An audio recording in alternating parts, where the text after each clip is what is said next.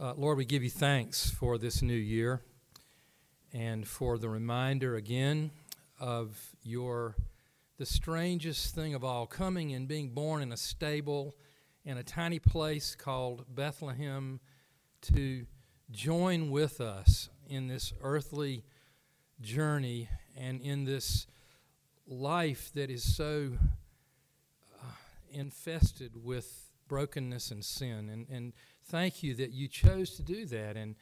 And so we're coming out of that season into Epiphany, the season of light now, and pray that you would shine on us, that your light would enlighten our lives and take the load off and give us your load to carry that is light. And so we thank you for Connie and Ben and Florence and all who've prepared for us today, and pray your special blessing upon them. We pray your special blessing upon Clarke, who's going to speak to us today. And we give you thanks for him, Lord, and for your working in his life. In Jesus' name, amen. I'll introduce our speaker today. Top of the new year to you, fellas. Glad to hear you. Glad for you all to be here today. I have the pleasure of introducing Clarke Wallace today, and a little story about that is I got to know Clarke some 8 or 9 years ago after he moved here. We were on our parish retreat at Canoga, and we had a guest speaker there, and he called us to go off and take a wander in the woods and paired us up so we could go have a prayer session with each other and get to know somebody you didn't know, and Clarke, he was that man. So I've been blessed with that relationship since then.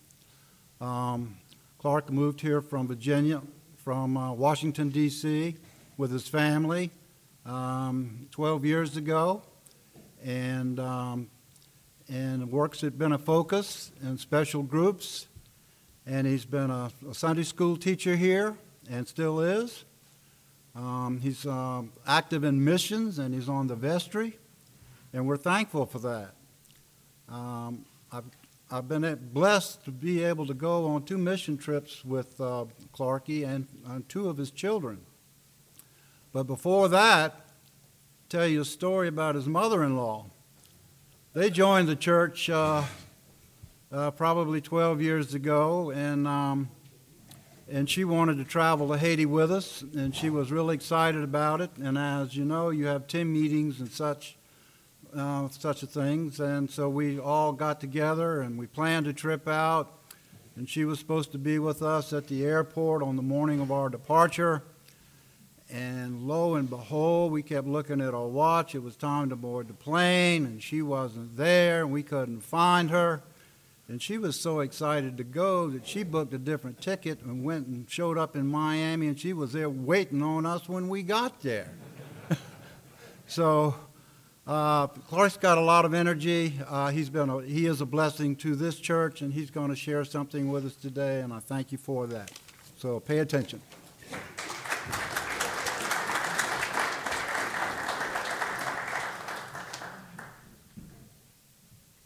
Thank you, Jerry, and Flo has instructed me to put this lapel mic on, so let me take care of that first.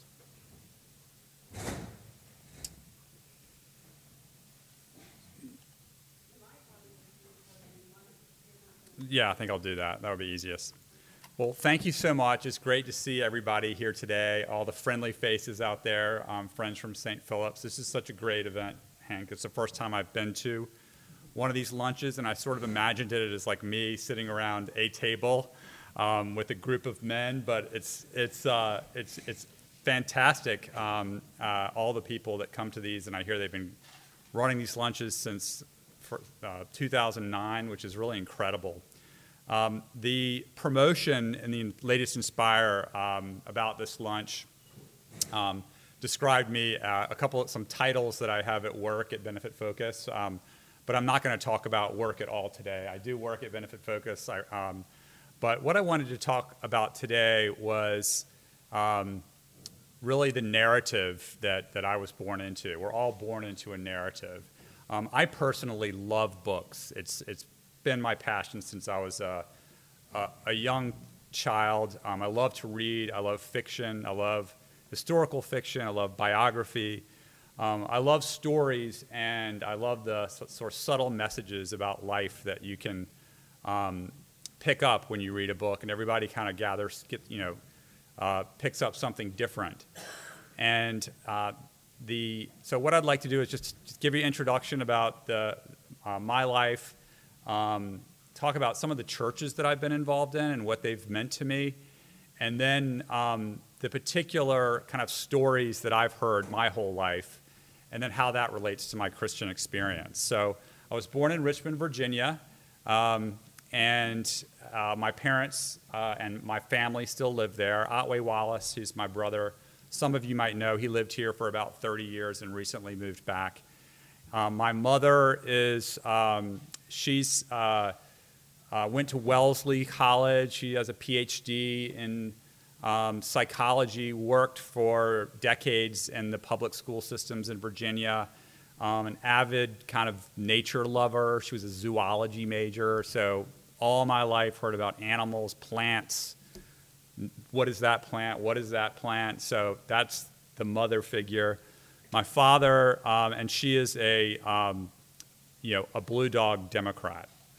And my father went to the University of Virginia, and he claims that he was the second from the bottom in his graduating class from high school.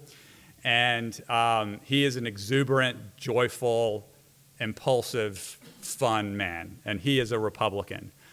So my whole life, decades of political debate that is ongoing to this day. I went to St. Christopher's School. Tommy Dew is here, so we share that history. Was there for 13 years. It's an Episcopal school. Went to chapel 3 times a week. Went to University of Virginia. And my degree at University of Virginia was in international relations, and I really became interested in other cultures at UVA. And my cousin, who's an Episcopal minister, took me down to Haiti. He's been going there for many years, and I went with a mission group. But then I was 21 or 22, and then he said, Clarke, and I appreciate the way Jerry kind of went from Clarke to Clarke, because I go by both names, and I love both names, so that was kind of fun to hear. But so my cousin said, Clarke, you should stay after we leave, and I stayed, and I went up into the villages, and I taught, and I went to church with the particular community there, and it really impressed me so much, the faith of the people there when they were. I knew their lives were hard. I knew they had nothing, but hearing them sing, hearing them pray, their humility, it still has an impact on me to this day. So that interest in international relations kind of led me to go make a decision to move to Thailand. I lived in Thailand for 2 years. I taught English, and I was the coordinator of a program there where we placed English teachers in different schools. I also worked in New Hampshire, met my wife in New Hampshire. My father-in-law is here, John Coppage. And we got married up in New Hampshire on Squam Lake on a place called Church Island. I recommend, if anybody's up in that area, that you go to church on Church Island on Squam Lake. Then got my graduate degree in Arizona and at Thunderbird, and then lived in Washington for 12 years, and I've been in Charleston for 12 years. So, and that's just the chronology of my life experience. The churches that I've been to, I was thinking about looking at kind of my Christian experience, and churches are just such a big part of that. I started out at St. Michael's, which was kind of in the south side of Richmond. Tommy might remember that, which at the time was really country, and it was sort of a bohemian hippie type of place. And I just think back on that church, and I just think of the 70s show, because it was in the 70s. I remember my dad had the Blue Jean Bible, so it was very much 70s. I remember distinctly, I can still feel on my ankle my father's hand, because I didn't want to go to church, and I remember him pulling me out from under the bed, and I was just like clawing the wood boards as he pulled me out for the under the bed. And so we had to go to church. He didn't really say why, but we had to go to church on Sundays. And then we moved into Richmond, more formally into Richmond, and we would go to Grace and Holy Trinity, which is kind of down by VCU and kind of a interesting, gritty area. And my father used to laugh and say it was Grace and Holy Davenport because all of my mom's family went there, and a lot of them still do. And then came to St. Philip's. And St. Philip's, I just wanted to share a little bit about what it's meant to my family and to me.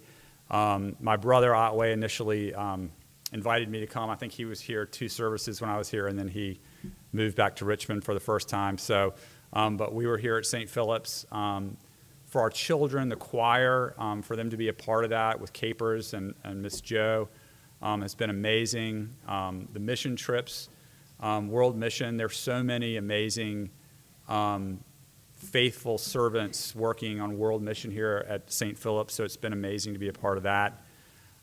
Teaching Sunday school here has been a gift as well. And, I've learned that in order to really get the most out, to learn and expand on my Christian experience, it's saying yes to a lot of the requests that come my way, like this one, Hank. It really kind of forces you to study, to take action. So I've learned a lot through that experience. First teaching the kindergartens, that was challenging in some ways, but easy in some ways. And then progressing to 2nd grade, now 8th grade, working with Todd and studying Acts. I've just learned so much. And it's been amazing to get to know the children and the families over the course of 8 to 10 years. Teaching in Sunday school. So I encourage any of you that if you're asked and the opportunity comes up to say yes.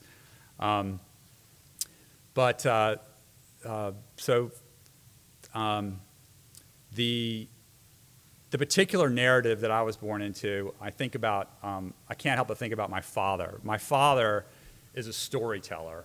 Apparently, I remember my grandfather, he didn't talk at all, and apparently his father didn't talk at all, but my father, he talks for all of them. He tells stories.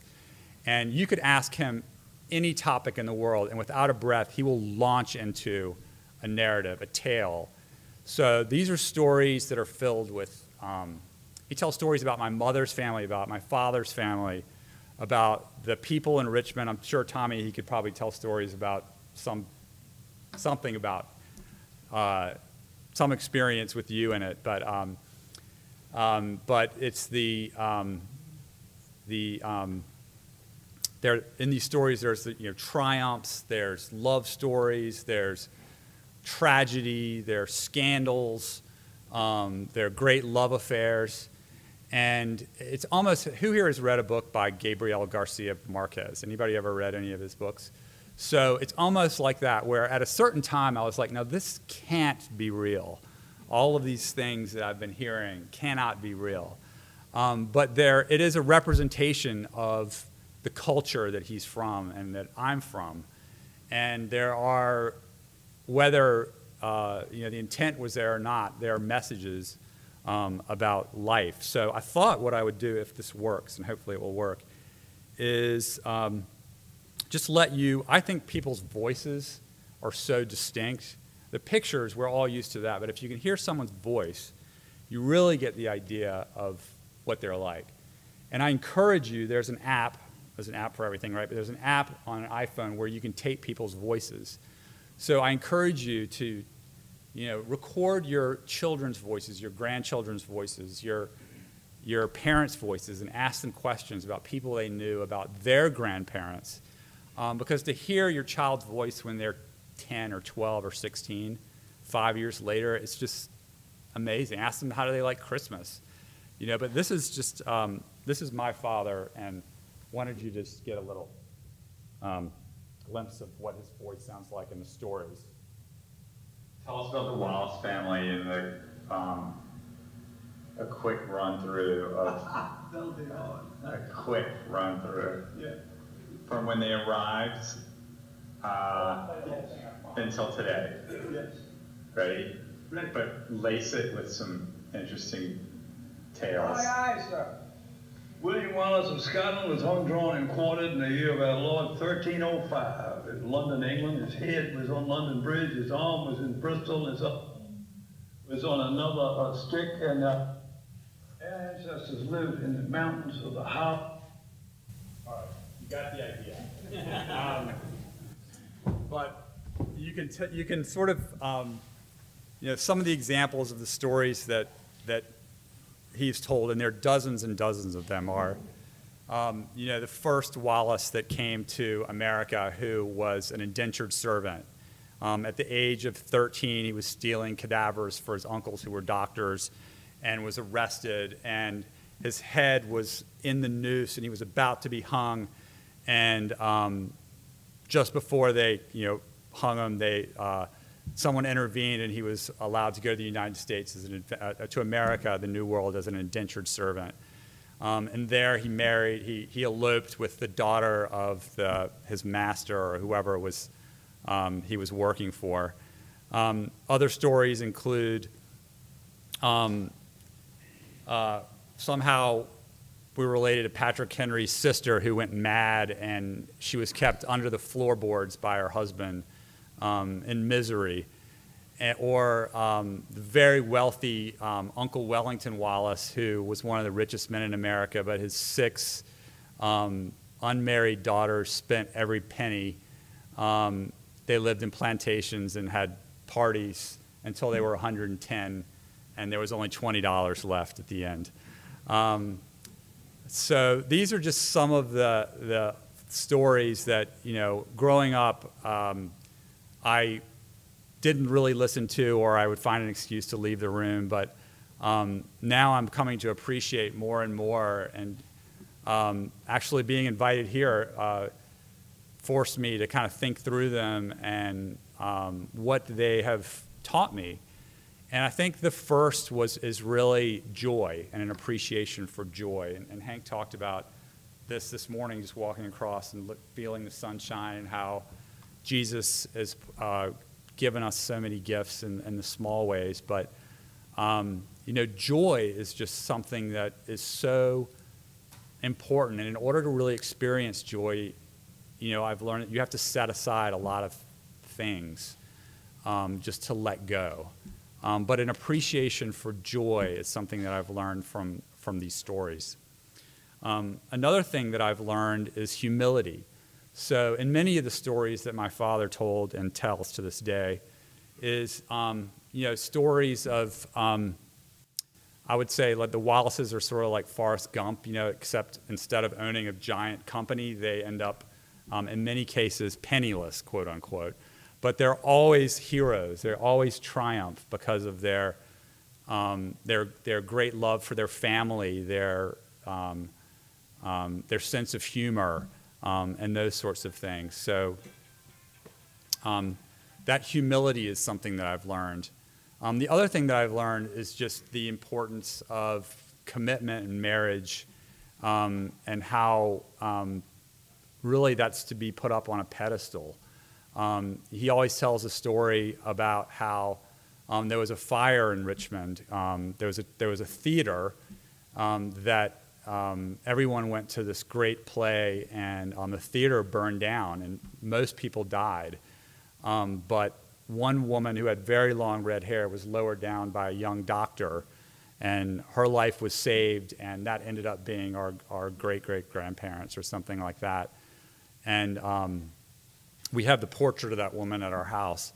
But that story always, in reflecting on it, it was like the miracle that they met and they got married, and the appreciation for that. So those are just some examples that I think, when reflecting on the narrative of my life and the stories that I've heard, what they mean to me, and what I've learned from them. In terms of my Christian experience, there is, and so that's from my father. But in terms of my Christian experience, it's our Father in heaven, and the stories that he tells are in the Bible, and are so rich. And every time you hear it, it's something new at least from my perspective, that I learn. So the things that I've really learned from that narrative, that broader narrative, that mean a lot to me is one, that Jesus is always there, almost like my Father here, always there, and I'm grateful for that. No matter what's happening, he's there, and you can call on him.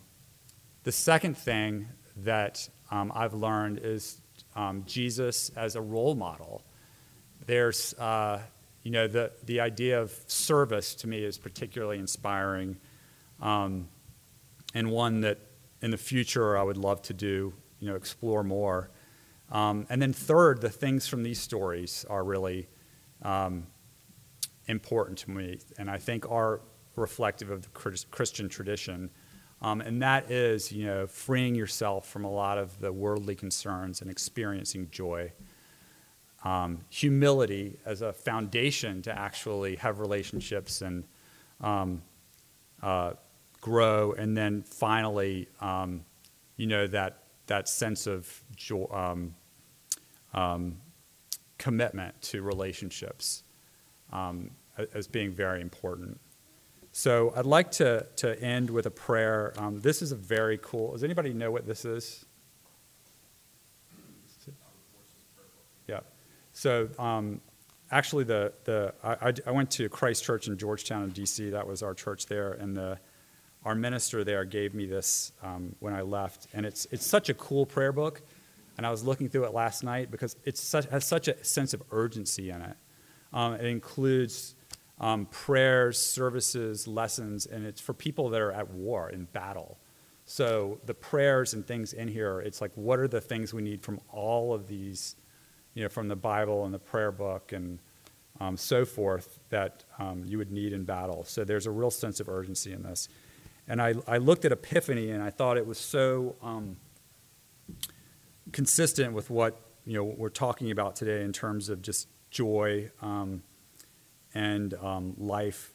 So this is from Isaiah for Epiphany. Arise, shine, for your light has come, and the glory of the Lord has risen upon you. And then there's a collect. I think I need my glasses. Hold on a second. Thanks. John brought them to me. Thank you. They try to fit a lot in this book, so the font is very small. Let's see if I can open these up. Okay.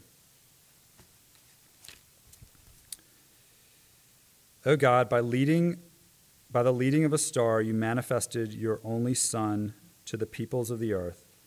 Lead us, who know you now by faith, to your presence, where we may see your glory face to face. Through Jesus Christ our Lord, who lives and reigns with you and the Holy Spirit, one God, now and forever. Amen. Thank you very much.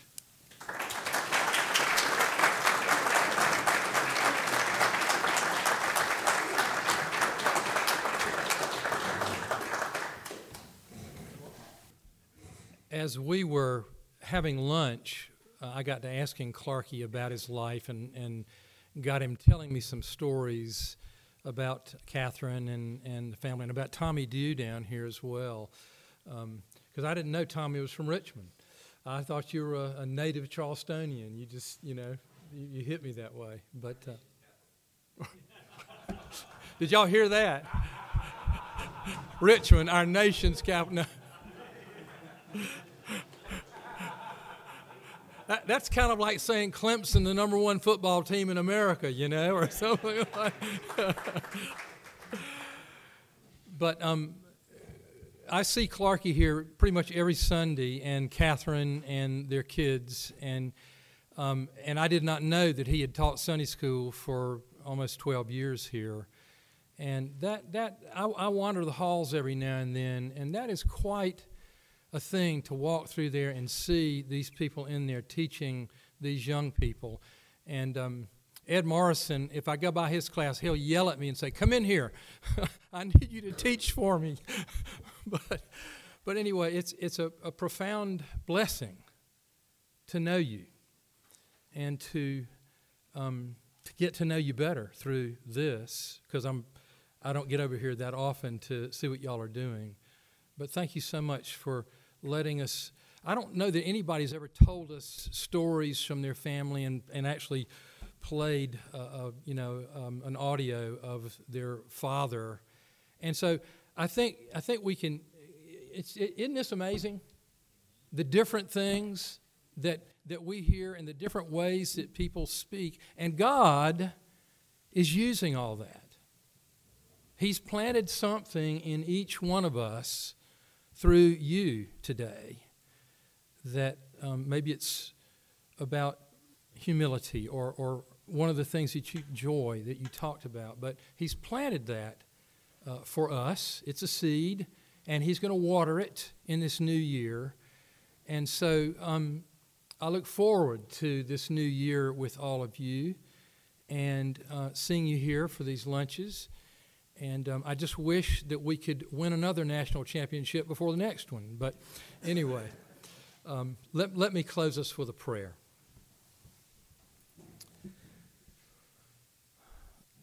Lord, the variety of your people, as we find in the Bible and then as we find right here in our midst, is just incredible. It's amazing. It's infinite. It's like the grains of sand at the seashore. And each one of us, you created us in your image. And though we have a fallen sin nature within us, you never abandon us. You always stick with us. You are always reaching out to us. You're always being an epiphany to us to get our attention, to drag us out from under the bed by the ankle to go to church if need be. And so just continue to impress upon us this reality about yourself, about what kind of Father, what kind of Savior you are to us in the coming year. And we give you thanks and praise in Jesus' name. Amen.